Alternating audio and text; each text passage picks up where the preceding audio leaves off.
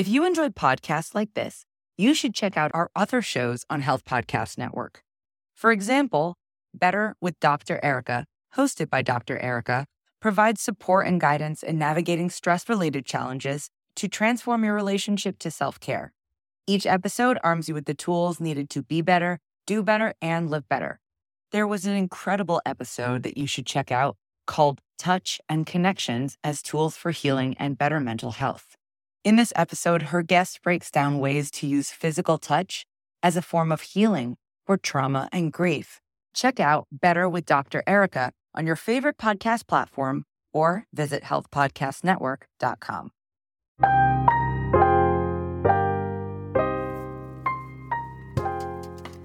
Welcome to the Nurse Wellness Podcast, empowering nurses to manage stressors so they can intentionally reconnect with their purpose, optimize their wellness, and ultimately show up in the world the way they want to be seen.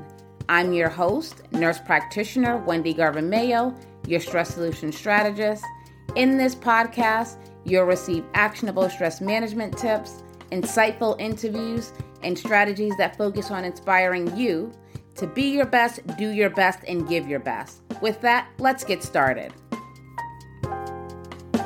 Hi, Tina. Welcome to the Nurse Wellness Podcast. How are you? Thank you, Wendy. I'm very happy to be here with you today. How are you doing? I'm good.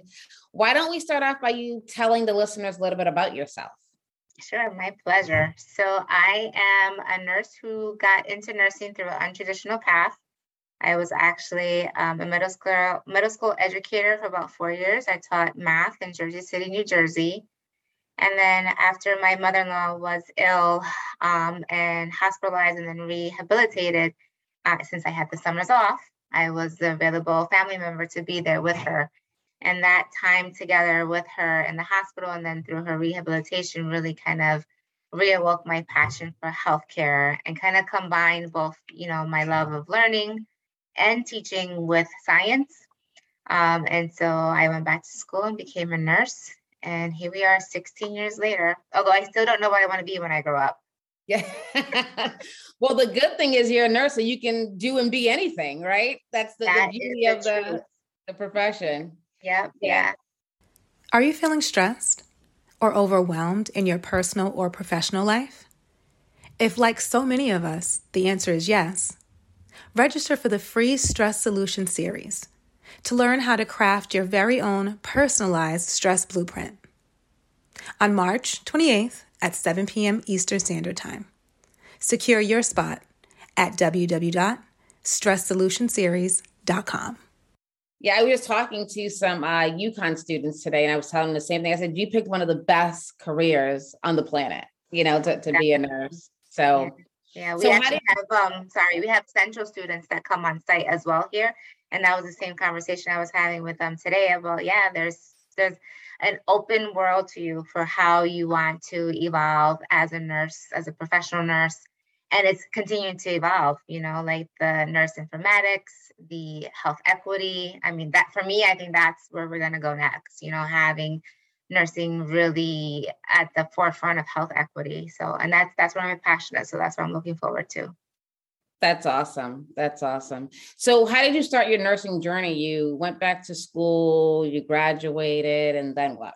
Yeah. So I had to do some of the prereqs because my first undergraduate degree didn't have all the sciences. So I did other prereqs. I actually went to a couple of the community colleges here in Connecticut, Capital and Tunxis, and then did UConn's accelerated 1-year program.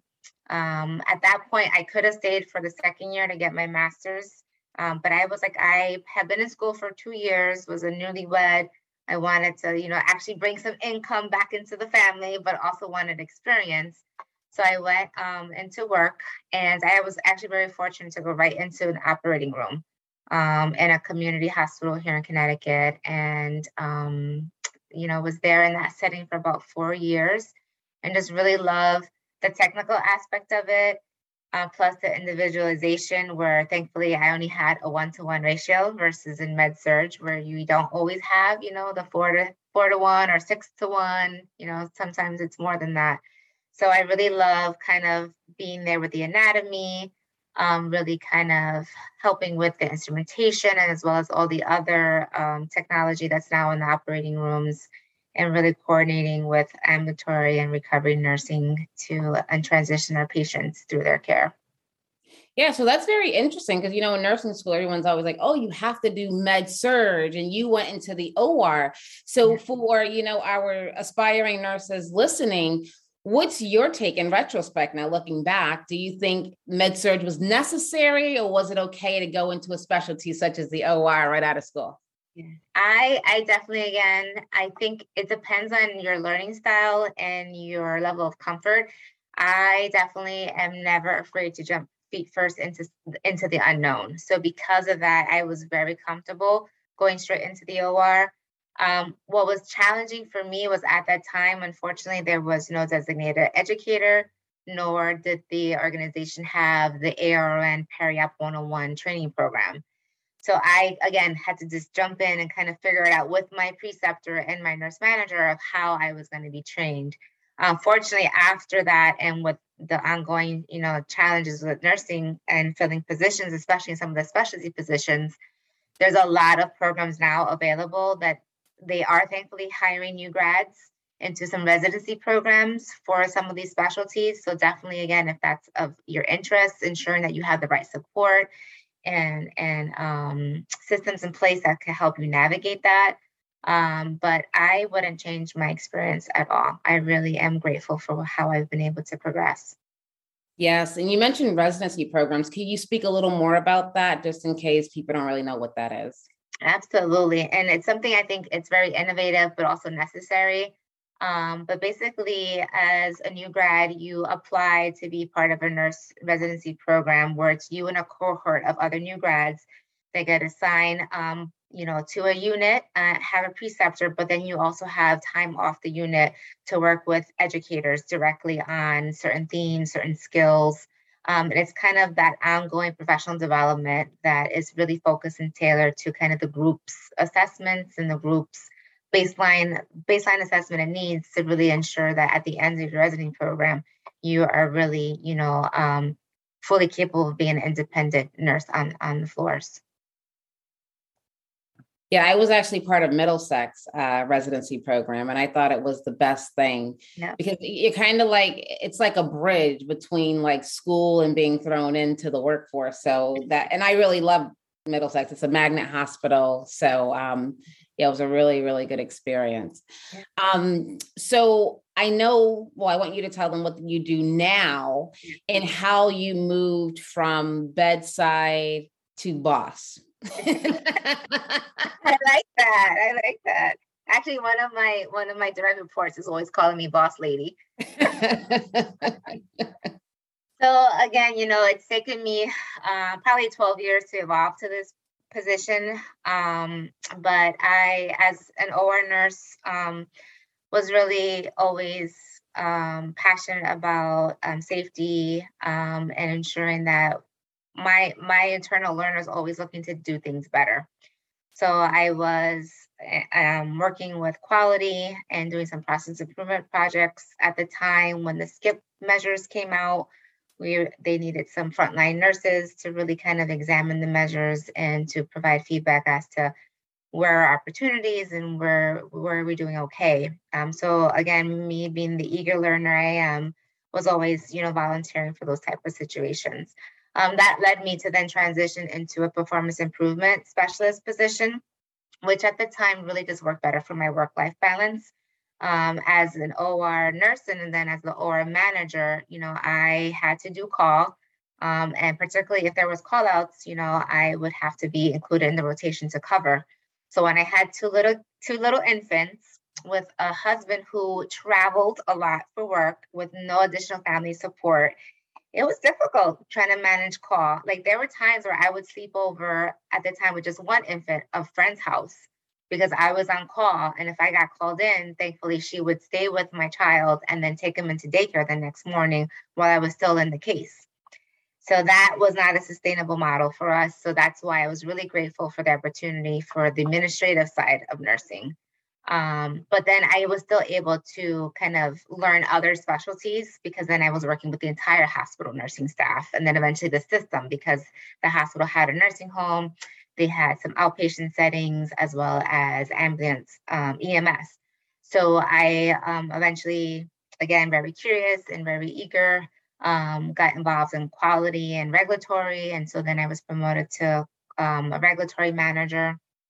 And then kind of just really followed my heart and passion of what's best again for me for continued growth, but then also for that kind of work-life balance and also that hard decision of, yeah, I'm not liking how things are right now. And at the end of the day, I need to be happy with who I'm looking at in the mirror and know that I'm going to sleep doing the right thing and working with a team that's committed to that. So I transitioned to a couple different other opportunities. And again, just really, really can't stress enough. Don't hesitate to look at those opportunities where you feel like you're not qualified because you are, and never not apply because you don't feel like you hit every one of those job requirements. You do. So just apply. It does not hurt to apply. You know, I have my nursing portfolio. It's this big binder that I bring in everywhere with me of all my accomplishments. And that's usually a game changer. When I come into an interview with that portfolio, they're like, wow, this is unique. This is different. Not everybody brings that in. And a lot of times they're asking for copies or they want to share it with other team members. So kind of just, again, bringing that proactiveness and being, you know, your best cheerleader, like you are your best advocate. And so just always speaking up for yourself is how I've been able to continue to grow. And then in my most recent role, I am the Vice President of Nursing for Wheeler Clinic. It's a federally qualified health center here in Connecticut with 5 primary care locations. But when I started with the organization back in July of 2019, I was the Senior Director of Quality and Infection Control. So again, along my journey of kind of the administrative side of it, and me being the eternal learner I am, I'm certified in infection control, I'm certified in patient safety, I'm certified in healthcare risk management. So at the time, the role was perfect. It was giving me a reprieve from the big healthcare system that I was at prior. And really that, no, I can't sustain 80 hours a work week life anymore.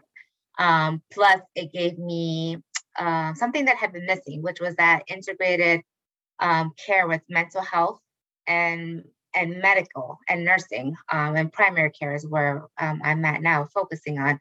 But the fact that I get to collaborate with behavioral health and psychiatric professionals for our population, that was just like, it's nirvana for me. I just love it.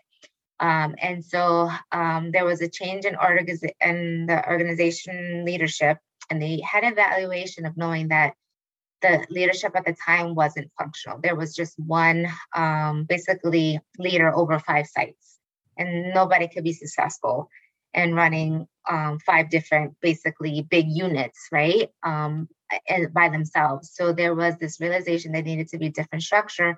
And thankfully they created this role and I was promoted into it. And that was right before the pandemic. But I've been in this role ever since March of 2020. That is amazing. And one constant thing that I hear is that you are hungry for knowledge, hungry for more. And you use everything as a stepping stone. And the whole innovation that you mentioned, I think that is so important as a nurse is to, you meet things one way, but when you leave, it should never be the same because we are innovative. And that's why they stress the critical thinking piece of what we do. And the portfolio is a genius nugget. I think for experienced and aspiring nurses, you should definitely keep some sort of portfolio. I was thinking about like your brand, right? That's like your brand. You have your brand in that book, and this is what differentiates you because no one's really doing that. So I love that. I love that suggestion. And as the VP, do you hire? I do. Yes. So what do you look for in a candidate when they're sitting across your desk? And, you know, you hear people say it's not about, the experience is more about kind of the fit. and knowing that you're going to have a team player. And that is definitely what I look for. I look for somebody who has the same drive and commitment as me, who has that same thirst for wanting to do more, that same hunger, but who's also able to understand that there's opportunities, both, for us as individuals, but then also as a team. And I'm always transparent in my interviews. I let them know we have problems, like we have opportunities. This is not, the grass is green on this side. But the difference is that we're a much more unified team now. There's definitely open communication, right? Prior to me coming into this role, people were afraid to speak up. So thankfully, with our collective leadership, as well as I feel with my leadership and then my direct reports, my nursing supervisors, we've definitely kind of created that environment where we want everybody to feel safe for speaking up. And so I definitely want to ensure that people are going to be able to be comfortable to speak up, who are going to be able to contribute their recommendations, and who are really, committed to our population and our mission. Because Wheeler, as a FQHC, and because of the whole mental health and primary health, it's a unique population we serve. So I really need that passion for our population as well. So those are kind of the big things I look for. Awesome. And what about people knowing about your organization? We have a lot of nurses who are graduating soon. What are some nuggets? Like if they are, going for an interview at an institution like yours, what are some expectations that you have about, knowing about the organization, your mission?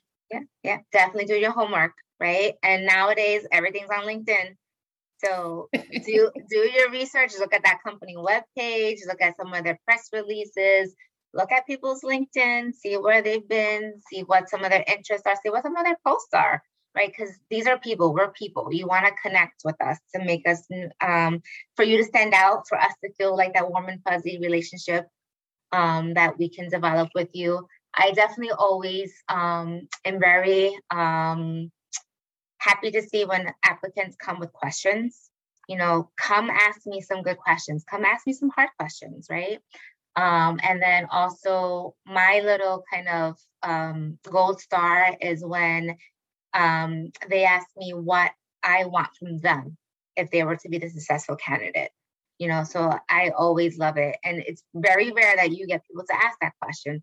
But when they say, so what is it that you want from me in the immediate short term and then, long term? And I'm like, oh yeah, this is my candidate. We're speaking my language. We're on the same wavelength. This is going to be a good fit.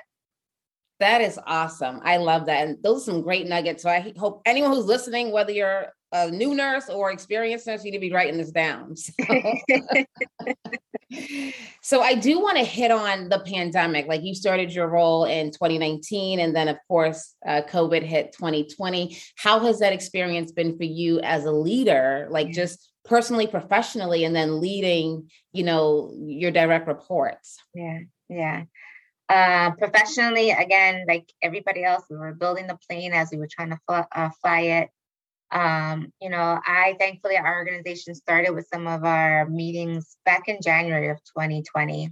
So as stirrings were coming out in December and early January, we started doing some of our pandemic response meetings. And then we just went into kind of response mode February. And thankfully, our organization is very nimble so that we were able to convert to telehealth over a weekend. And I'm very proud of the fact that we didn't furlough or lay off anybody during the height of that first wave. And that we were able to, actually open up 2 new sites over the last 2 years during the pandemic. So professionally, it was really about collaborating with leadership, but more importantly, with the front line, understanding what their fears were, what their concerns were, what they needed in terms of information, education, resources to provide them with the support necessary to take care of our patients and clients. And I was in scrubs the whole time. I was there elbow to elbow with everybody. When we started our COVID testing, I was the first COVID tester. So I was out there. And then once, I kind of worked out all the protocol and documentation nuances, then we trained everybody else, and then it became a shared responsibility. So I thankfully have been very lucky to be very hands-on with my team and work with them collaboratively. So, and I think that's really helped us. I'm not sure if you're aware, but we did win the Connecticut Nursing Association Excellence of Team Award for 2021. Oh, congratulations. Thank you. Congratulations. And again, that's just a great reflection of the commitment, the collaboration, the teamwork that we have, first to each other as team members, but then of course to our communities. Personally, we are still recovering from COVID. I'm sure as many of us are. I really was working, thankfully primary care, we're only open 8 to 6. So it's not 24/7 like those of you who are in acute care or long-term. But I was out at 7, and sometimes I didn't come home until 7. So it was long days. Definitely, sprayed myself down, changed the clothes in the garage, went straight to the shower until we knew more information to protect the family. I'm very fortunate that my husband is my rock, my foundation. He was at home with the 3 kids for that first initial lockdown, doing projects and taking them out, keeping them entertained. And then as remote schooling started, he was the one at home, helping them navigate all that, because I couldn't be. I had to be out. And then when I came home, thankfully, I didn't have to worry about dinner or the other stuff, because that was taken care of. So that really helped. But with that, having 3 kids, 2 of them who are teenagers, which is a difficult time in and of itself, but add the isolation from the pandemic, we've had some struggles, and now thankfully many of us are in therapy. I am using my EAP benefit from work. My husband and I are going through our couples therapy. My kids are in their therapy, and there should be no fear or stigma associated with that. It's there for a reason. Life is hard, work is hard, our relationships are hard. So you need to have that support and resources to help you ensure that you're okay, first and foremost, so that then you can take care of, your family, and then, do your work. So thankfully, this last year has been better. And, we're just really now looking forward to moving forward, starting to plan vacations again, looking forward to the summer, to having family come up again. And just continue to move on. My oldest is going to be in a Sweet 15. My daughter is graduating 8th grade. My little one is excelling in 1st grade. So, it's just the resiliency of the family and the kids is what also helps keep me going. That's amazing. I want to first say thank you for your transparency, and thank you for your leadership. I mean, that servant leadership was just exemplified in the example you gave. And, just kind of going back, you said, your people, that your nurse managers, the connection is so important. Mm-hmm. So when times of crisis hit, you still move as a team. Right. Which I really, really love that. I love that. And you're right. The whole stigma with mental illness, we definitely need to normalize that conversation in nursing, in healthcare, encourage each other to use our EAP, right? Get a counselor, get a psychologist, psychiatrist, or whomever. Mental health is just as important as your physical health. And I know you're passionate about diversity, equity, and inclusion. Yes. So I would love to hear about how you talk about that in your professional realm, and what advice would you for new nurses entering the field? Because, DE&I, racism are all things that we're talking about. The ANA just, released their survey results, which we talked about on this podcast, but I would love to get your thoughts on that. Yeah. And actually for the DEI work, I also love to expand it to justice and belonging as well. Those are the other 2 components of it that I feel that aren't always mentioned or included in that conversation. I'm very fortunate that Wheeler was very responsive, after George Floyd's murder. We met with our CEO, our diversity and inclusion team met with our CEO. And I remember this to this day. We met on a Friday morning around 9:30. And she, was like, what do I need to do? How are you? What do you need? And what do I need to do? And so I made the recommendation. I was like, we need a diversity officer. We need that position in the organization that's going to drive it, to hold the organization accountable, to hold the executive leadership, the board, the staff, hold our mission, our strategic plan accountable to ensuring that we're always talking about diversity, equity, inclusion, justice, and belonging. And Wendy, by 1:30, the position was approved by our board and posted online. That gave me chills. That is, wow. Exactly. Talk about responsiveness. That for me speaks volumes. And the sense that was in around the summertime. We had our diversity officer hired in September of 2020, and it's just been full speed ahead since. Yeah, we're working on our health equity plan. We've always had our class plan, but now we're really working on our health equity plan. We are ensuring that our data collection is accurate, because it's fundamental 101, garbage in, garbage out, right? If you don't have good data, you can't do any analysis or improvements. So that is where we're starting at. We've started some trainings last year, and we're continuing them this year. We have diversity, equity, inclusion basically embedded into every kind of strategic goal, always ensuring that it's part of that lens. And thankfully just continuing to advocate for those that don't have a voice, who aren't allowed to use their voice, or who aren't invited into the room. That's always where I'm asking. I was like, wait, before we have this conversation, who's supposed to be here that's not, and why aren't they? And let's get them in here.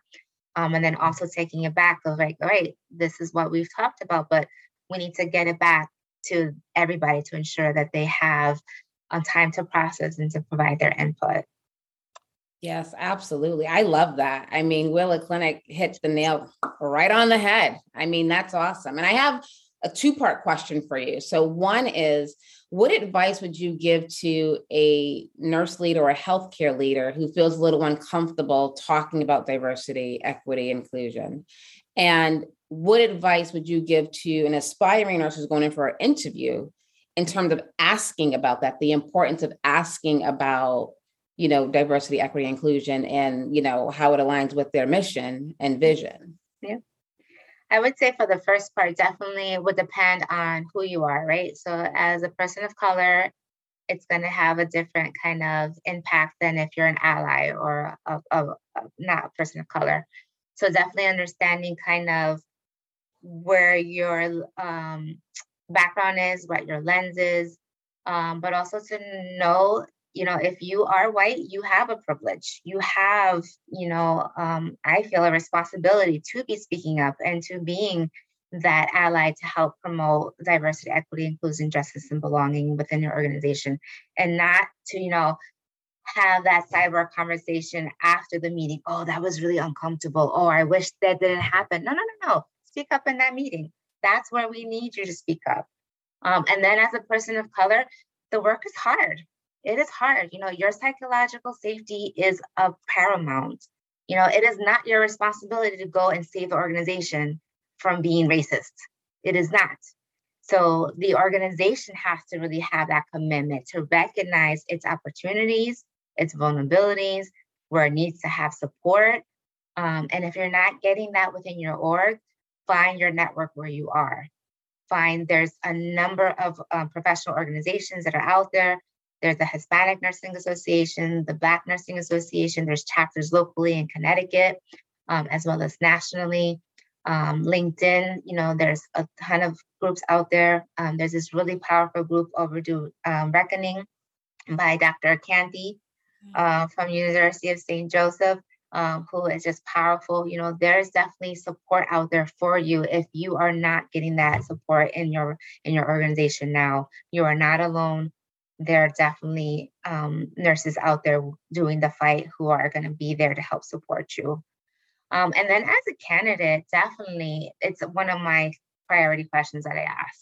I always look to see if there's anything in the strategic goals about diversity, equity, inclusion, justice, belonging.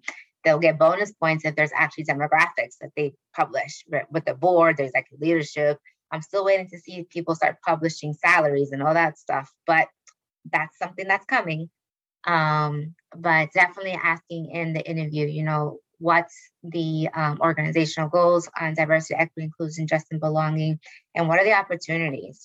Is there a diversity officer? Is there a diversity team or a council? As if I were to become an employee, what opportunities would I have to participate in those activities and collectively support the organization, but also for my specific role? Like, I definitely am looking for roles that I know I'm going to have, a hand in the game for this priority. Yes, I think it's so important nowadays. And it's kind of, we should have been talking about it a long time ago, because I'm just thinking about, for us as healthcare professionals being, minorities, but what about the patients? I mean, we are caring for everyone, Black, white, purple, orange, green. So diversity and inclusion should not be an uncomfortable conversation, because if you have biases, you need to address those before you walk into any healthcare institution or take care of any patient. So it shouldn't be, I don't want to say it shouldn't be uncomfortable, but that's the lens. You're there to take care of society, and society is a melting pot. So it's something that we need to talk about. And I think even for leaders, really addressing their biases. And, if they are racist, right, let's talk about, let's unpack it a little bit.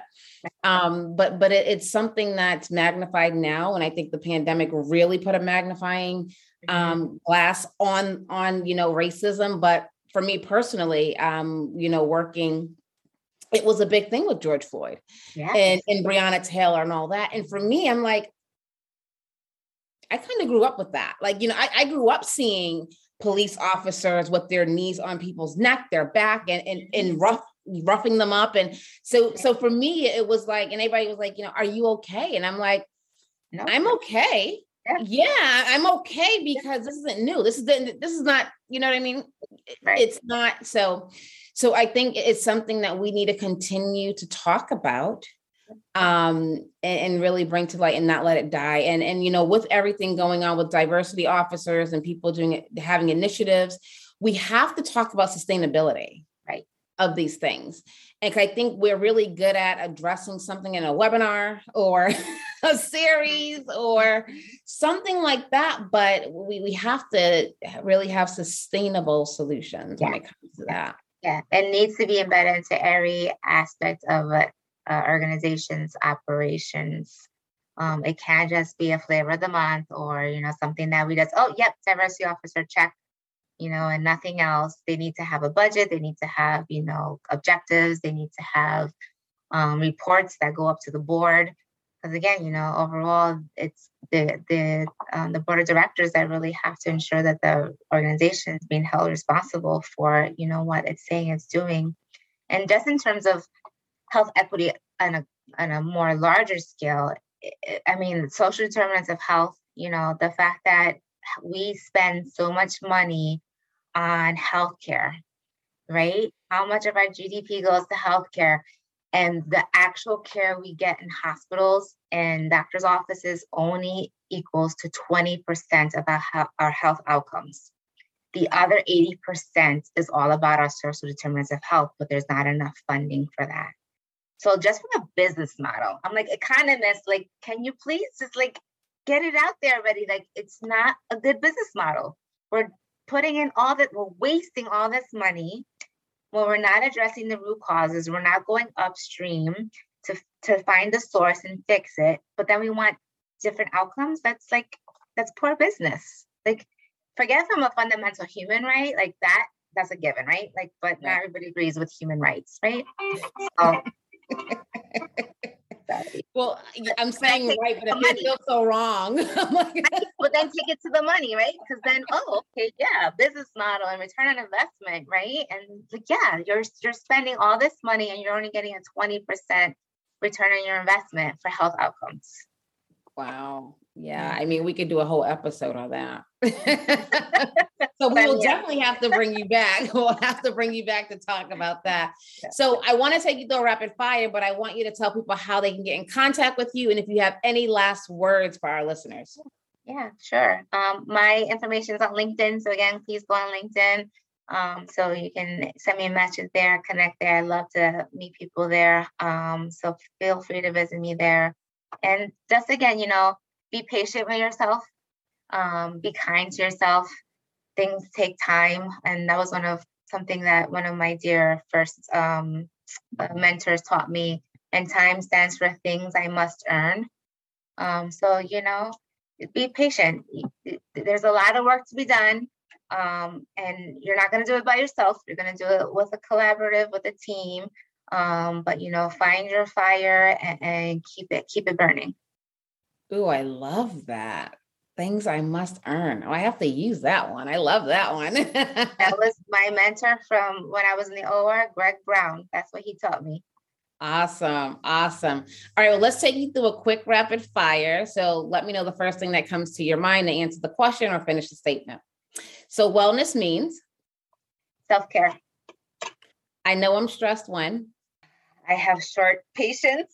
When I'm snappy. My go-to stress management solution is? Laughter. Something people get wrong about me is? I don't know. I don't really care what people think about me. Whatever. You get what you get. And there's days where I'm on point. There's days where I'm less on point, but it's still me. So that one, yeah. Well, that reduces stress. If you can scratch that off your list, right? Mm-hmm. You just operate. Yes, I love that. And my last question for you is, one thing I learned about myself during this pandemic is?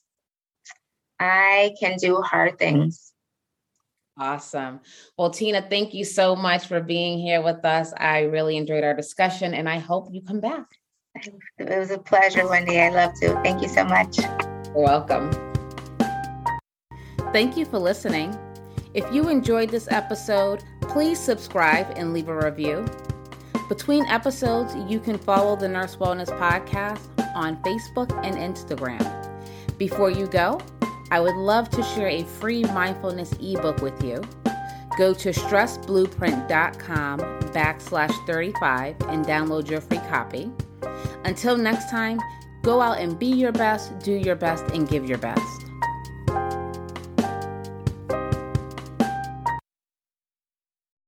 If you enjoyed podcasts like this, you should check out our other shows on Health Podcast Network. For example, Better with Dr. Erica, hosted by Dr. Erica, provides support and guidance in navigating stress-related challenges to transform your relationship to self-care. Each episode arms you with the tools needed to be better, do better, and live better. There was an incredible episode that you should check out called Touch and Connections as Tools for Healing and Better Mental Health. In this episode, her guest breaks down ways to use physical touch as a form of healing for trauma and grief. Check out Better with Dr. Erica on your favorite podcast platform or visit healthpodcastnetwork.com.